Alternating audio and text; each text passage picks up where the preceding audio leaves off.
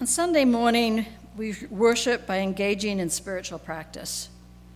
The meaning of the Old English worships, to consider that which is of worth, to hold that which is worthy. We remember what has worth once a week for a little while together. And the 168 hours in a week, we set aside precisely 1 hour for this. Work that's not exactly work. This activity that isn't very active and that yields no product, except sometimes a kind of deepening, a shifting of perspective, an interior transformation, a revelation. Sometimes, by luck or grace, we may glimpse something invisible, a sense of reassurance, acceptance, comfort, or peace, whether peace of mind or peacefulness of spirit, sufficient for the hours and the days ahead. We may feel gratitude, forgiveness, resolution.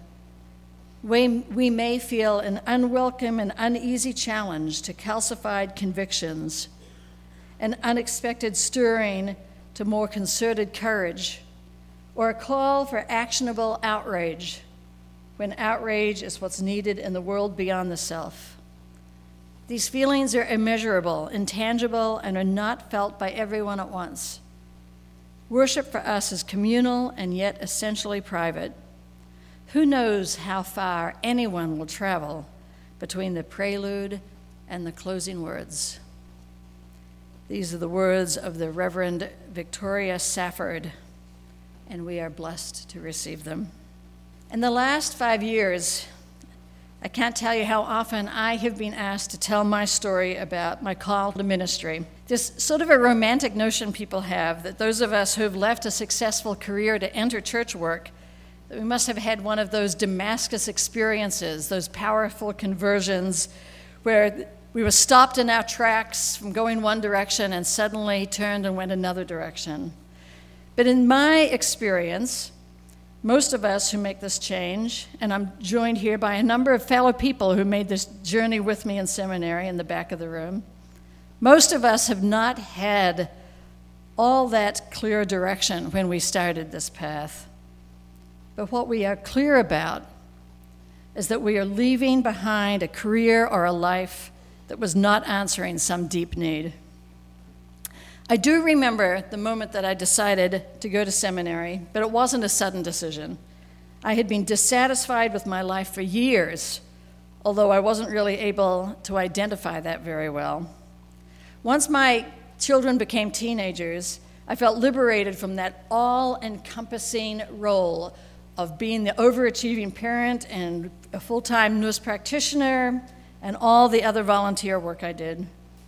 And I started to do all those things that I had envied other people that they were doing in their lives, and they would tell me the stories about.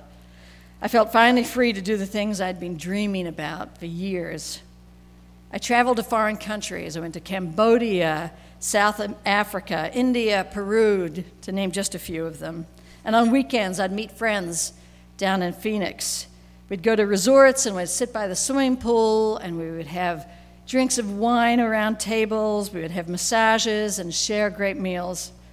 And I entertained at my house. I had tons of parties at my house, and I bought new dishes and furniture, and I tried to make my place look nice, and it was very comfortable. And then during my children's school vacations, we would drive to the ocean in California and Mexico, or we'd go to Disneyland and we'd visit the national parks. I was doing everything I wanted to be doing, everything I had dreamed about doing. And it didn't touch that internal need. I remember one time when this inner emptiness became very clear to me. It was so blatant. I was walking out of a spa after a massage, and I thought that while the massage was wonderful for that 1 hour, the moment I walked out, my back and my shoulders were tense and tight, and I was right back where I had come from. All the deep massage and care in the world couldn't resolve what was ailing me. And I don't know what was missing. I couldn't name it or articulate what was happening in my life because I was leading the life I thought that I wanted. It turns out that Buddhism has a metaphor for what ailed me. It's the hungry ghost. In his essay on transformation, Reverend Michael Schuller describes the hungry ghost this way: eager for happiness and the experience of true contentment, this benighted creature subsists on the deceptively thin fare our culture provides.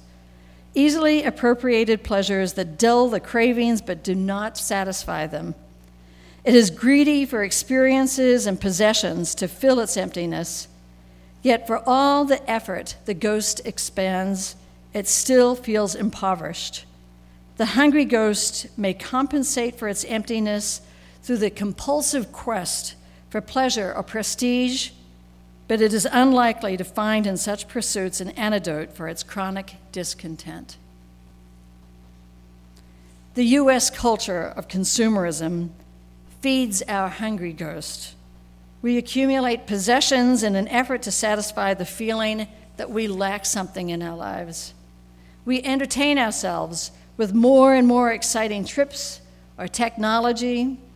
We strive towards that idealistic good life that our TV and media has portrayed for decades. If you go on your computer and you type in the words good life into your search browser, the screen fills with images of people lounging on beaches or sitting around in the vineyards, drinking wine at these beautiful set tables, or being pampered at spas. Sometimes it has images of diamonds or long-stemmed roses.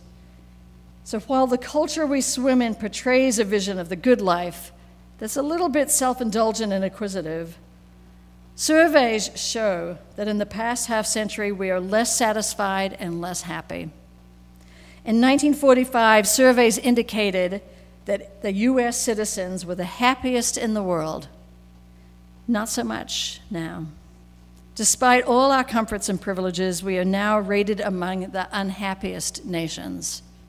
Despite all the novelty, excitement, and sensory stimulation that is supplied in abundance, this culture does not satisfy us. It doesn't provide us with what we truly need and what we truly want. So then the question becomes, what is it that will satisfy me? What will make me feel comfort, more content, more happy? It's an intriguing question, and it's a question that has been asked throughout the centuries. It's the question about the point of life, about what this is all about, but the answer changes.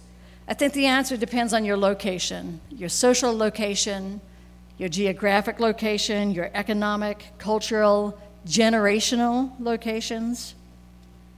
Several years ago, this question came up at Harvard Seminary. They recognized that folks younger than 40 confessed that they felt more globally connected, but felt locally isolated. They felt religious and a desire to explore their spirituality, but they did not believe in being connected or affiliated with institutions such as churches. They felt more comfortable setting up alone to farmers in Kenya than they did to taking a bowl of chicken soup to their next-door neighbor. Americans today are the most isolated in human history. A study done in 1985 asked participants the number of people in who they could confide personal information, and the average number was 3.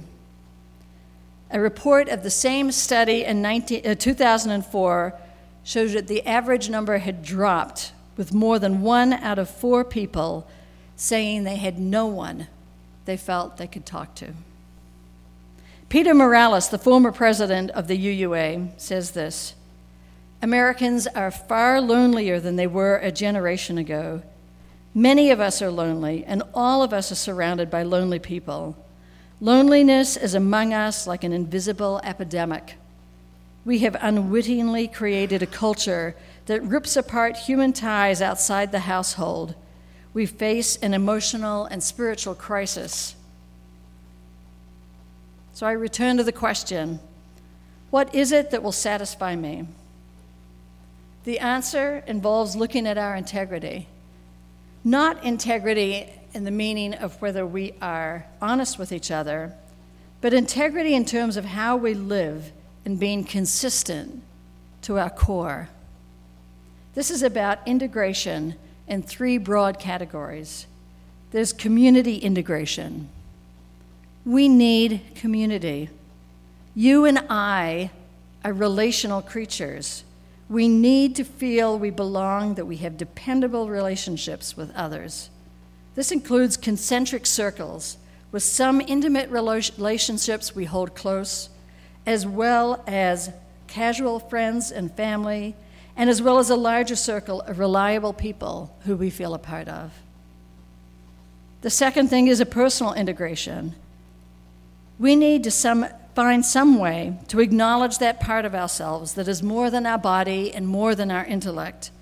It is awakening of our hearts and our souls. It is that part of ourselves that makes us alive and makes us vulnerable. This is our spiritual nature and our religious search. And then there's a global integration.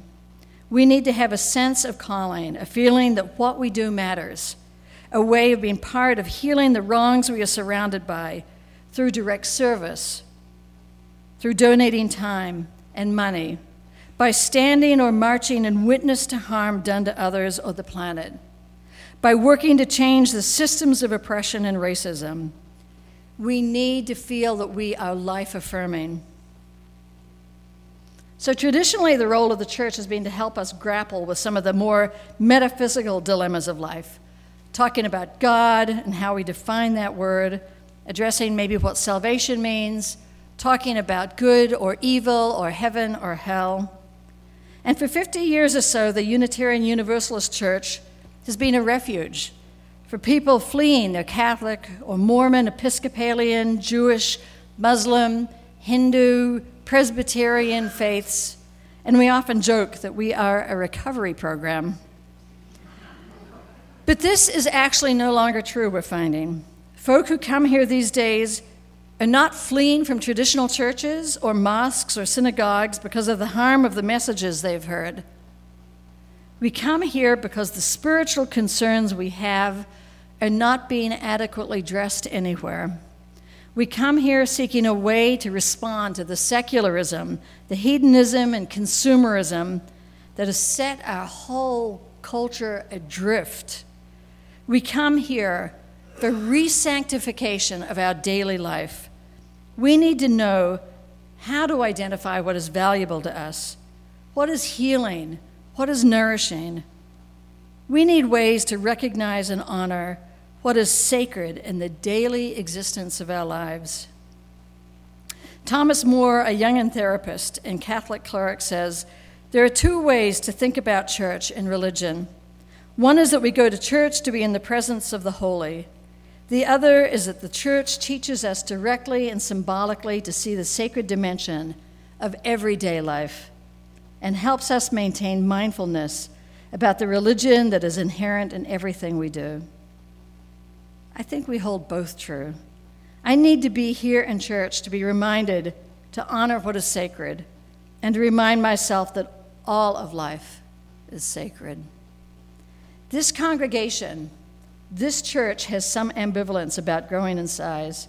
There's a fear of what we might lose in terms of community if we have too many people coming to join us. But if we set our vision on what we are about, we can set aside those distractions related to our internal fears and to our internal needs about volunteers and pledges. We grow in size because the world needs us. In fact, our growth would be a testament that we are getting it right, that we are really addressing spiritual and community needs. And I would suggest the corollary might also be true. Not growing or staying the same size may be an indication that we are missing the mark in addressing the needs of our world. We are here because we are committed to building a community where we care for each other, where we find friends and reliable companions. We are here because we are committed to re-sanctifying life. We each want our hearts to open up, our souls to soar, to feel our spirit come to life. We want to recognize what is valuable, true, and good in our life. We are here because we want to be part of healing the world. We want to acknowledge the pain of the suffering and the people and the planet. We long for active engagement with what is happening around us. The world needs this form of integrity. The world needs this vision of beloved community that each of us hold. As Thich Nhat Hanh says, our community needs to be a place of transforming spirituality where each of us develop lives of greater understanding, love, solidarity, and stillness. Our work is to ignore the trap of feeding the hungry ghost and turning to feeding what ails us. Together, we work to satisfy our need for spiritual grounding. We dedicate ourselves to being part of a community of caring where we actively, vibrantly love each other and our world. And when we forget, because we do, when we forget why we come here and what we are doing together, our work is to remind each other. Our work is to look at each other and say, I am here with you. I see your spirit. I love you. Join me in healing this world.